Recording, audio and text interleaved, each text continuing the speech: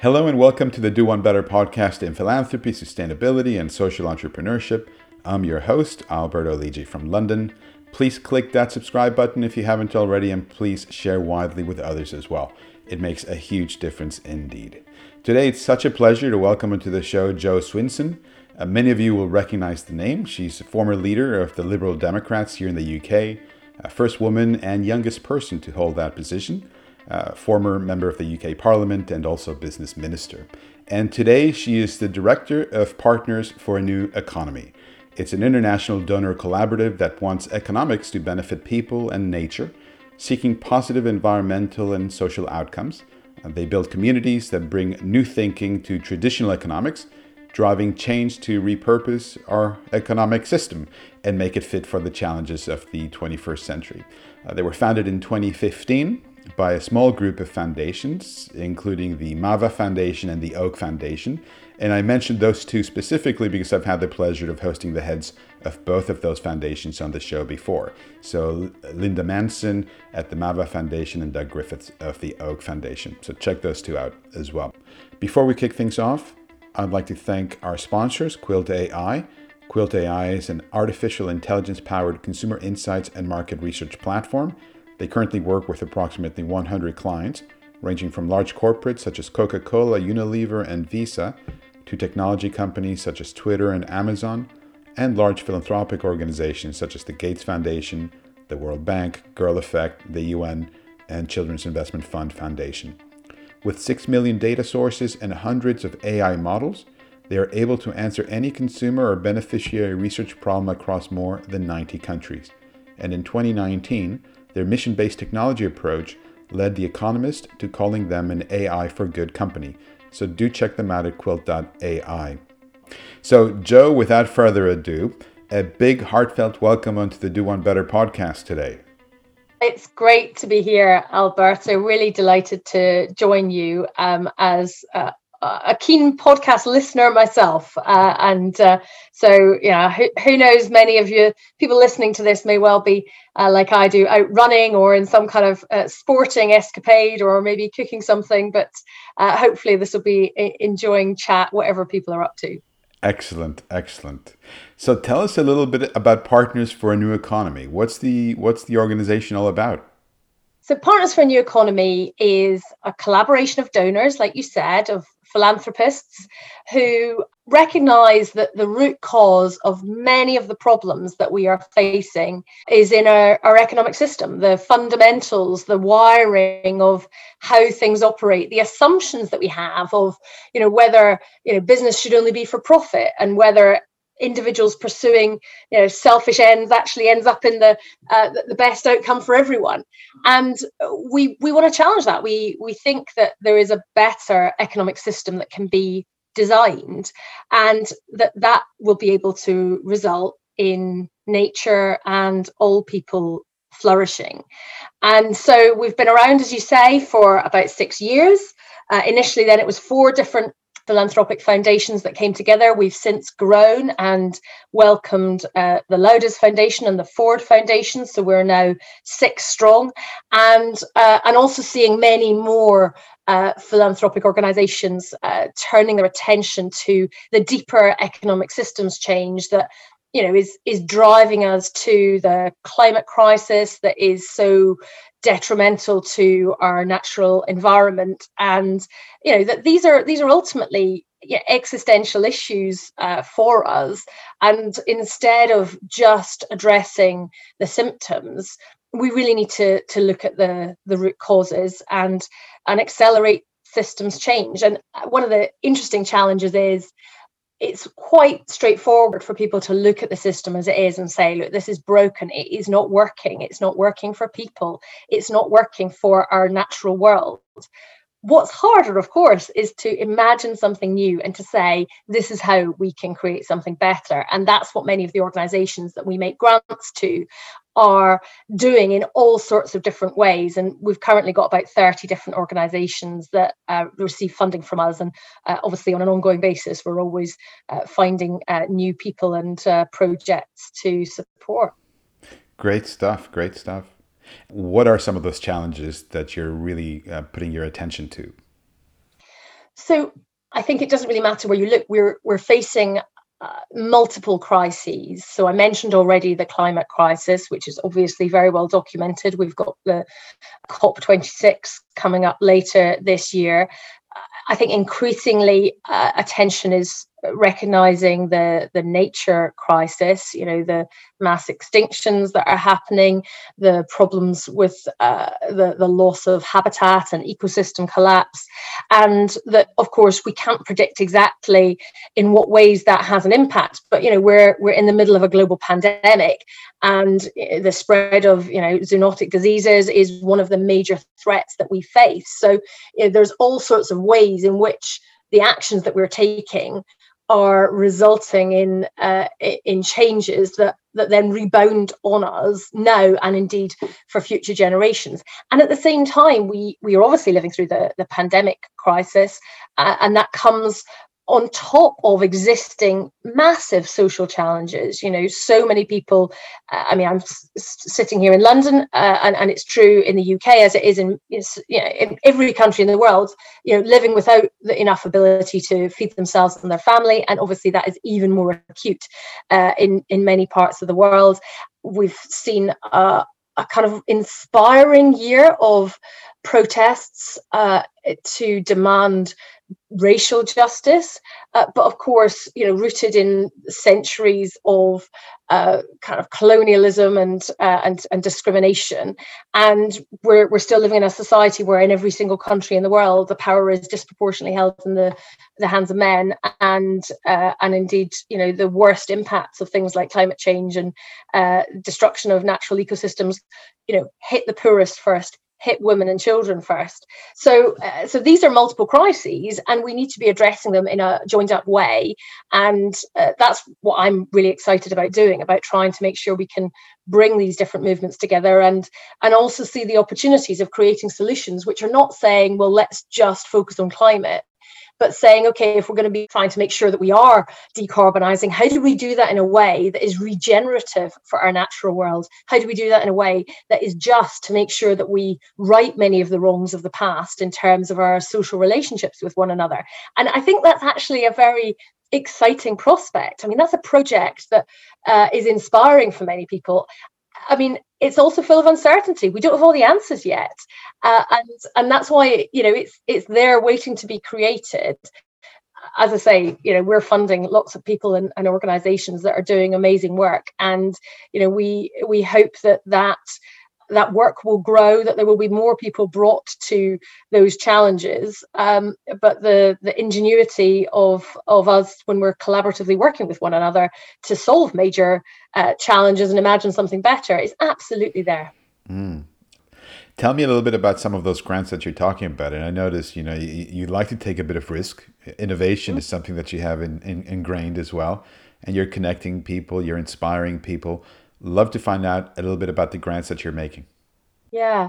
So I think, we take the view that in order to create change within a system, you need lots of different people trying to make different changes. But the part that we are focused on is trying to see where the edges and the frontiers are and how can we expand those. So taking the emerging ideas and nurturing them and giving them the chance to grow and to develop, so that they can move towards the mainstream. So, you can see this on all sorts of different occasions in the past where things started out as being unthinkable and, within a small number of years became very straightforward. In many countries, the pursuit of gay rights, for example, we moved from, literally not being able to talk about gay relationships in schools when I was growing up to civil partnerships and then gay marriage. You see that progress. Again, on climate, the Stern Review was 15 years ago and still not being taken as seriously enough for some time after that. But now, solutions not all there, absolutely, but very much part of the mainstream discussion, whether that's within politics or business or the media and more widely in our culture. So it's about taking things from the edge and moving them to the mainstream. We're working with student groups like in the UK, Rethinking Economics, although it's an international movement. We've also support a German group called Netzwerk Plural Economie that's doing a similar thing. They're saying to their economics tutors, that what they're learning is not good enough, because it's not taking a holistic view. It's not seeing how economics plays out in the real world. It's not considering ecological economics or feminist economics, and they need to have a different curriculum. And that's gaining a lot of momentum. And we also fund the beginnings of that kind of new curriculum. There's a new economics curriculum called CORE, which is now being taught in hundreds of universities, and is a great kind of step on reforming economics education. So, I mean, that's something which is quite forward thinking, but at the end of the day, the ideas people learn in university go on to shape their views when they move into business, finance, the media, policy making, whatever roles they're working in later on. We've done a huge amount of work with organizations funding them on central banking reform. And, very early on, like back 5 years ago, 6 years ago, when those first grants were made by my predecessor, Leslie Haroon, she was very visionary in recognizing the potential of central banks to move the needle on sustainability. And organizations like Positive Money, based in the UK, although now with a EU operation and moving towards the US, the Council on Economic Policies, the New Economics Foundation, the Institute for Innovation and Public Policy, they have all been working on how to move central banking towards sustainability. And obviously that has dovetailed with key individuals within the central banking world also wanting to move in that direction. And you now have more than 90 central banks signed up to the Network for Greening the Financial System. So, I mean, that's probably an area where there's been the swiftest progress in a relatively short time. And then, we're even working with, we support the OECD. They have a unit which is the new approaches to economic challenges. And I mean, the OECD is not where you would expect to be perhaps the bastion of innovative economic thinking. But there's a great team there, and really lots of very enthusiastic policy officials and indeed ambassadors from different countries who are, developing that thinking and creating those networks to challenge the orthodoxy, which has got us to where we are now and is shown to have failed. So, whether it's, student groups or whether it's, very traditional institutions, but being open to change, we're trying to find the individuals and the projects that are driving that forward. We've got, within sort of retail banking, if you like, and bank lending, the Climate Safe Lending Network and the Finance Innovation Lab that are, working with people, many people who are within existing large banks and are intrapreneurs. They're working from within to create change and, getting in some cases increasingly quite a lot of traction to get banks onto a pathway and to get the money away from the fossil fuels, new investment in fossil fuels. I mean, even the IEA has come out and said that we need to stop having new fossil fuel investment. And so we need the financial flows to back that up and to be flowing towards the future technologies and innovations and not reinforcing the old technology, which, I mean, whatever discussion and debate you have about how you phase out the existing fossil fuel capacity, the science is very clear that we absolutely need not to be investing in new capacity. And speaking of banks and financial institutions, these systems, they wield great influence over the environmental and social impact of companies and markets. How can you achieve that goal of making the monetary and credit systems more accountable? I think what's really interesting in thinking about how do you achieve systemic change is to recognize that what you're dealing with is not a problem of kind of people being evil. It's not like there's some James Bond villain somewhere, stroking a white cat. Oh, there is coming up with ways to pollute the world. You've got a real systemic problem. So even when people try to make a change, then they can often find themselves just kind of the system is brittle. They come up against these barriers and something breaks, and maybe they burn out or they get fired or whatever. So what I think you have to do is to try to get a lot of different parts of the system to move at the same time. So if you're looking at finance or business, it's not enough to just get, chief execs of banks or companies to embrace change. Yes, that's necessary, but you need to look at the wider boards of those companies. You need to look at the governance and the shareholders, which means you also need to look at what the investors' decisions are doing. And one of the grants that we have made is to a campaigning organization called Majority Action. And what they do is they mobilize shareholders to vote down the reappointment of directors where companies are not properly demonstrating a solid pathway to a future which is livable.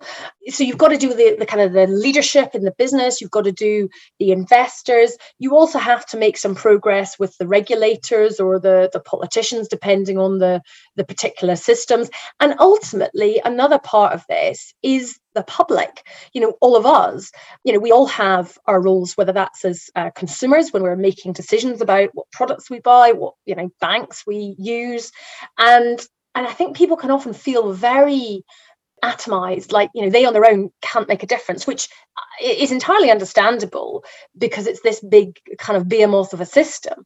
But if you can find ways for people to operate together, then there is the possibility to create more change. And Make My Money Matter is a sort of example of a campaign currently particularly focused on the UK and the pensions industry to get people to say, where is my pension invested? This is my money and it's my future.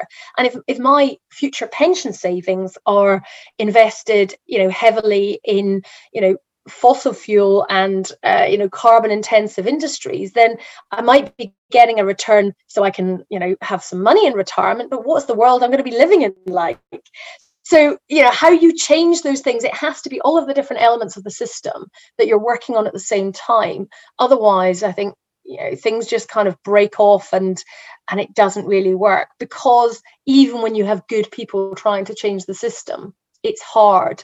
So you need people in different areas to be giving each other the space to move. Yeah. Speaking of people, finance, corporates, one of those reoccurring themes that I hear over and over again is about income inequality and how stark that is and how that's increasing. I don't think you can divide these different crises from one another, and we're not going to resolve the climate crisis or the nature crisis if we don't recognise that the crisis in inequality is part of that. And so the future we create genuinely has to work so much better for people, because the deal that many people have had up till now, apart from the kind of the wealthiest few, that deal hasn't been working for them. So you have to address it together. And it's also about us asking the question, what are our goals as society? Like what are we trying to achieve? And for so long it's been that governments have sort of pursued GDP growth as if that is a proxy for success for a country. And we all know, the analysis has been around for decades of how inaccurate and how pointless that is to try to use that as one figure that covers everything, when crime and environmental disaster adds to GDP, and the support, the voluntary support that you give to your neighbours in the COVID pandemic doesn't show up at all, yet we've all realised has been absolutely essential. So it doesn't count the things that matter, as Robert Kennedy so eloquently said back in the 1960s. But it's been very difficult to shake it as, the economic growth figures being what matters. So I think government needs to significantly pivot away to considering wider well-being metrics of people and indeed of our natural world that we are part of. Nature isn't something separate. And I've been interested in what alternatives and how do you create alternatives to GDP for 15 or more years, and it's got a long history, but I think it really is coming into its own. And if you start from that premise of prioritizing well-being, then you end up with quite a lot of different decisions which go far beyond how you change the tax take and what those policies are. And places like New Zealand have been implementing well-being budgets. There's a group of 5 countries that are in the Wellbeing Economy Government's initiative that is the Wellbeing Economy Alliance, who's one of the organisations we support, have been helping to get off the ground. So that's New Zealand and Scotland and Iceland and Finland and Wales. And so I think you can start to see the seeds of what something new would look like. But we are, I would say, in the early stages of that as well. So if I understand everything correctly from your side, it's not so much a specific thematic focus as opposed to identifying innovative ideas with potential to truly transform the reality in which we live. And let me ask you from that 2 questions, which is, one is, how do these originally 4, now 6 foundations come together? And the follow-up to that, which naturally follows, is how can somebody get involved if what you're saying resonates?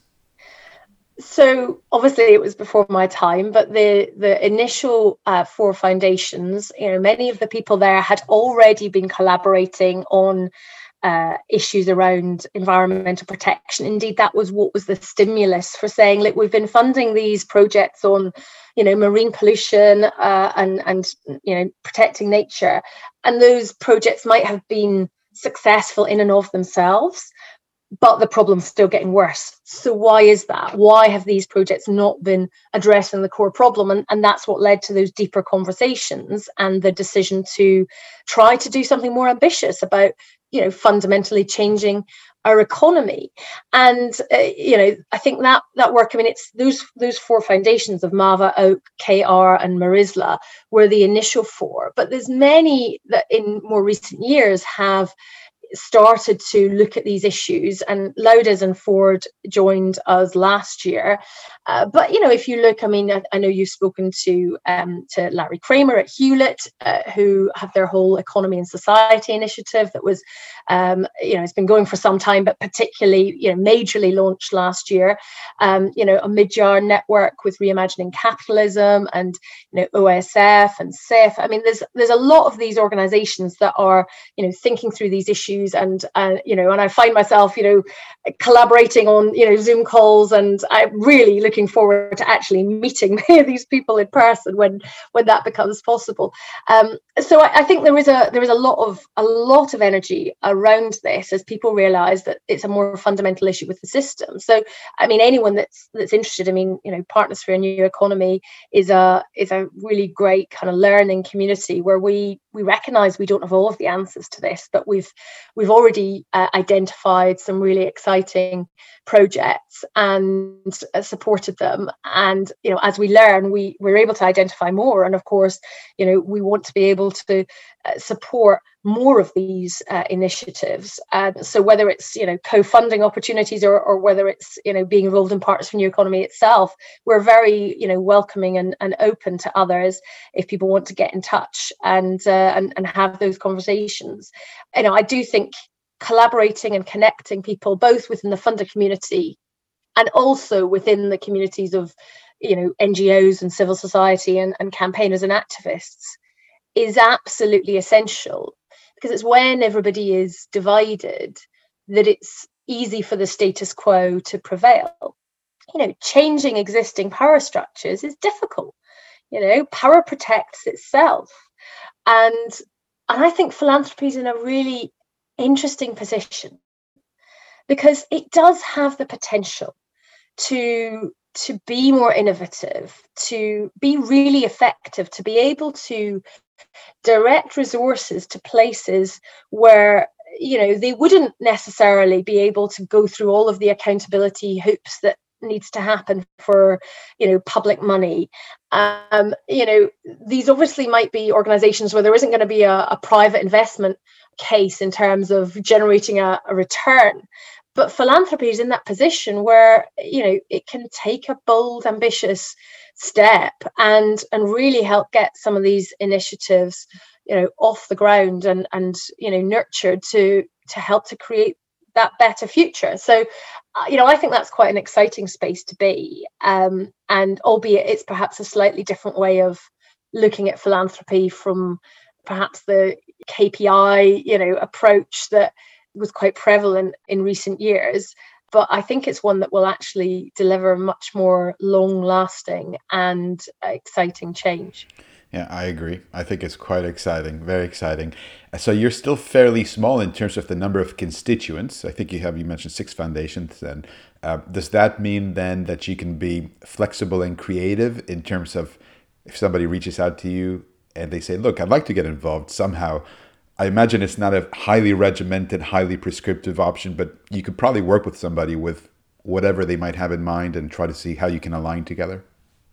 Yeah, I think there's lots of different ways in which that can happen. As I say, either in terms of, we've obviously had 2 new foundations who joined us last year, and that was absolutely wonderful. And there's lots of foundations we also work with on a more informal basis. Again, like sharing, here's a great idea for a project. We're funding this. Have you thought about whether you might be able to fund it as well? I think growing that network and those links is always positive. So tell me a little bit about your trajectory. Give us a little bit of insight about Jo. How did you get to where you are today, and what was that like? What was that route like? Yeah, if I trace back to my childhood in the 1980s, I always railed against authority, wanted things where there was injustice to change, and my heroine growing up was Anita Roddick, and this was in the heyday of the Body Shop. With the little basket that you would go around and you'd get your fruit shaped soaps, and you'd create a little gift for your friend, and then you'd get to the till to pay and you'd have to sign a petition. I mean, it wasn't entirely mandatory, but it kind of, almost was. And it was a great introduction to campaigning, because Anita Roddick's vision was that, business, and indeed anything, we're here on this world and we should be trying to challenge what is not right and to make it better, whether that was on fair pay for the women who were producing the cocoa butter that was being used in the products, or whether it was, the way in which animals were treated in the cosmetics industry, or the way in which packaging and, the kind of the use of resources was happening. So yeah, she was a real trailblazer. And I mean, that kind of led me, to basically campaigning and activism. And then I joined the Liberal Democrats when I got to university, and from there got more and more involved while I was pursuing my career in business and marketing, and then encouraged to stand for Parliament, and sort of got the bug really, and realized that I really wanted to change the world. It was going to be perhaps a bit more difficult to do when I was spending my day job marketing a pop music radio station, and it might be more fun to be involved in campaigning. And so I then worked very hard, had a degree of good fortune in terms of my home seat having some boundaries redrawn, and became a Lib Dem MP at the age of 25, and at the time was the youngest MP in the UK, and had in total 12 years in Parliament, including 5 years when my party was in government, and I had the great privilege of being able to serve in government as a business minister, and introduce shared parental leave, and win the fight to make sure we got gender pay gap reporting, and revamp consumer rights, and all sorts of changes that were possible to drive through, but also recognised what the constraints and the challenges are in how government is able to do things. And I think that's very helpful to draw on. But the I was also challenging GDP as a measure of progress, and I helped to set up the All Party Group on Wellbeing Economics back in 2009, when it wasn't very.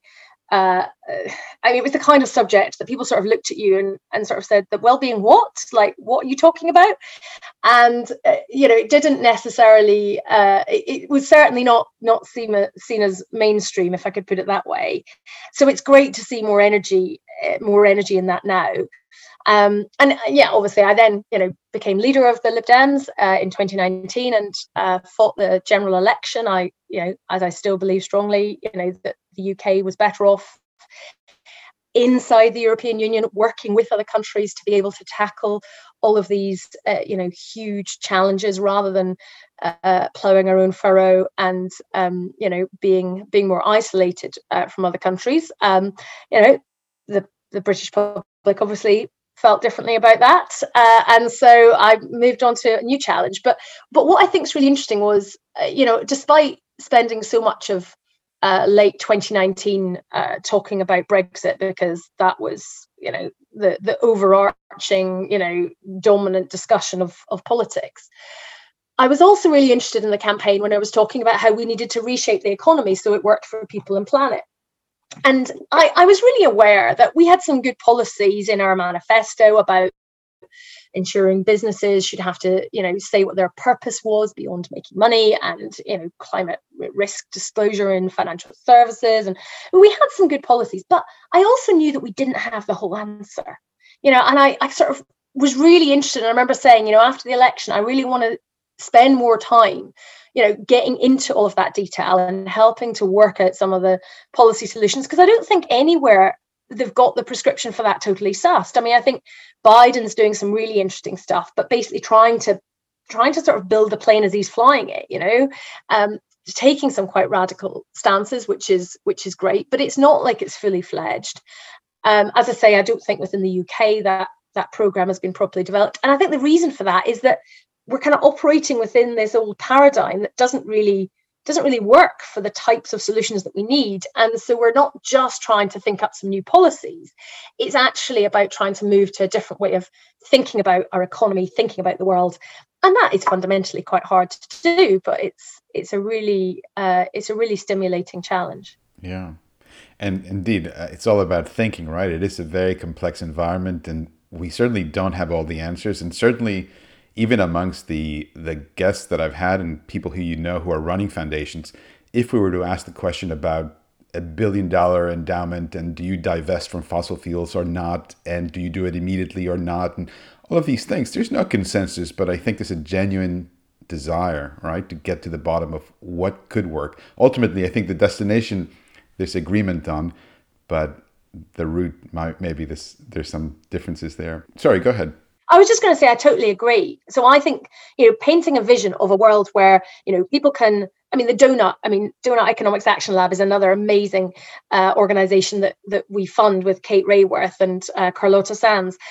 So, the donut is such a simple concept that in the middle, you have this inner ring of the basic foundation of what is needed for dignity in human living. And that's about access to water and to food and equality and basic human kind of resources and needs. And then on the outer ring, you have these planetary boundaries, which, Johan Rockström has described in such a great detail. And you need to be able to meet human needs, but not exceed planetary boundaries, which will lead us to, runaway ecological disaster. And so that is basically, the sort of the vision of what we're trying to achieve. But how do you get from a system that is by its nature extractive, that is by its nature very unequal in distribution, where kind of wealth accumulates more wealth, and people with very little are struggling in an existence where their next meal is not certain?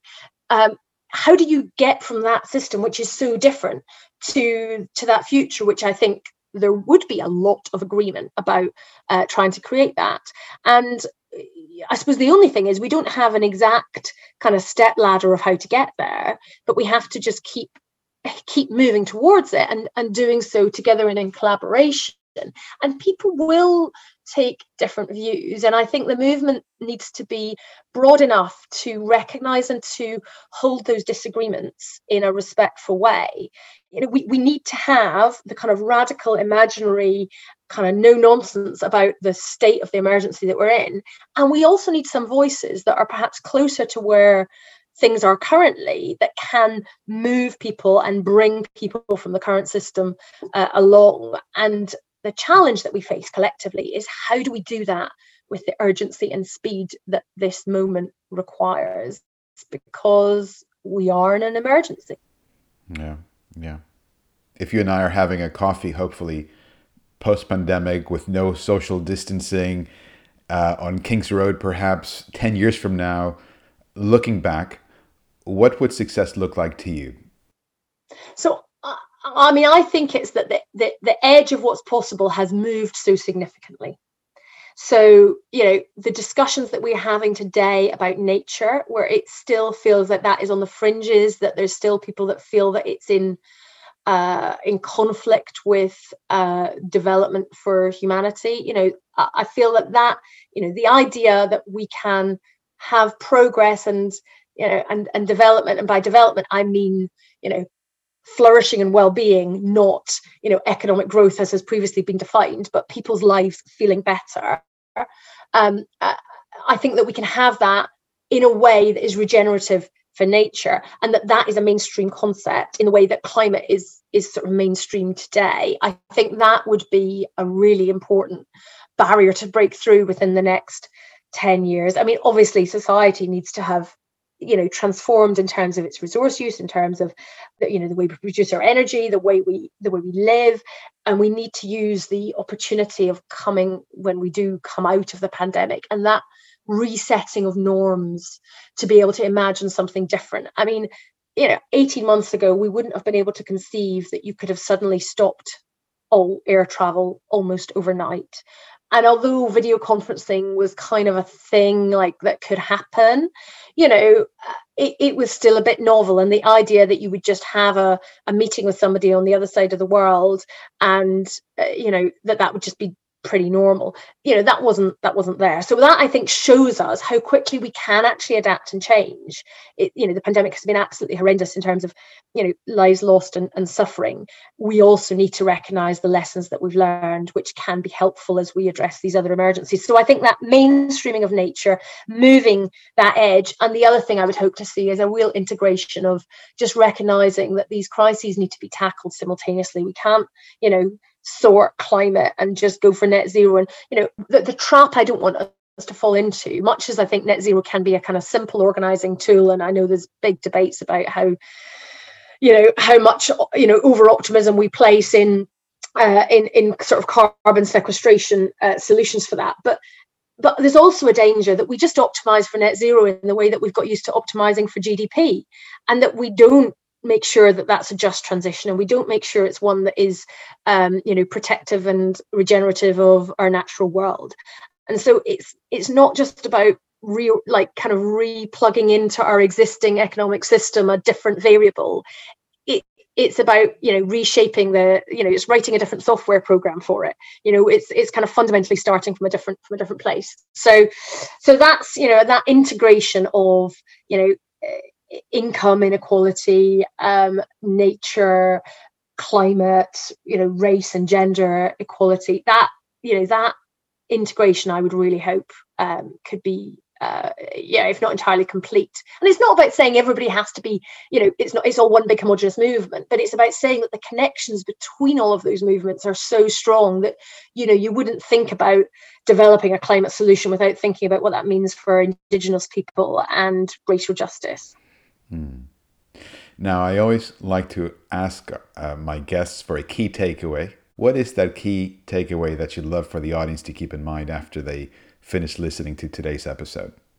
So I think it's a sense of empowerment that, we can do this together. Individually and even more collectively, we all have power in different aspects of our lives.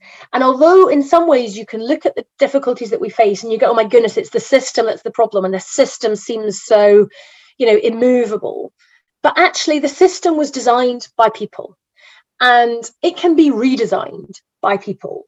So we can write a different future for ourselves and for the generations to come if we are prepared to do it together and to step forward together. So I would encourage people to, really channel that sense of empowerment and collaboration. A great takeaway. A good call to action if there ever was one. Jo, it has been such a pleasure speaking with you again, having you on the show, and thank you for the insight, and here's to your continued success with this venture. I think it's fascinating stuff and still early days. Absolutely. Thanks so much. Really good to talk to you, Alberto. Wonderful. And that's a wrap. You've been listening to Jo Swinson, Director of Partners for a New Economy and former leader of the Liberal Democrats here in the UK. For a full transcript of today's episode, just visit our website at lidji.org, that's lidji.org, where you will also find over 100 other conversations with remarkable folks. Thanks so very much for tuning in. Please click that subscribe button if you haven't already, share widely with others, and I'll see you next week.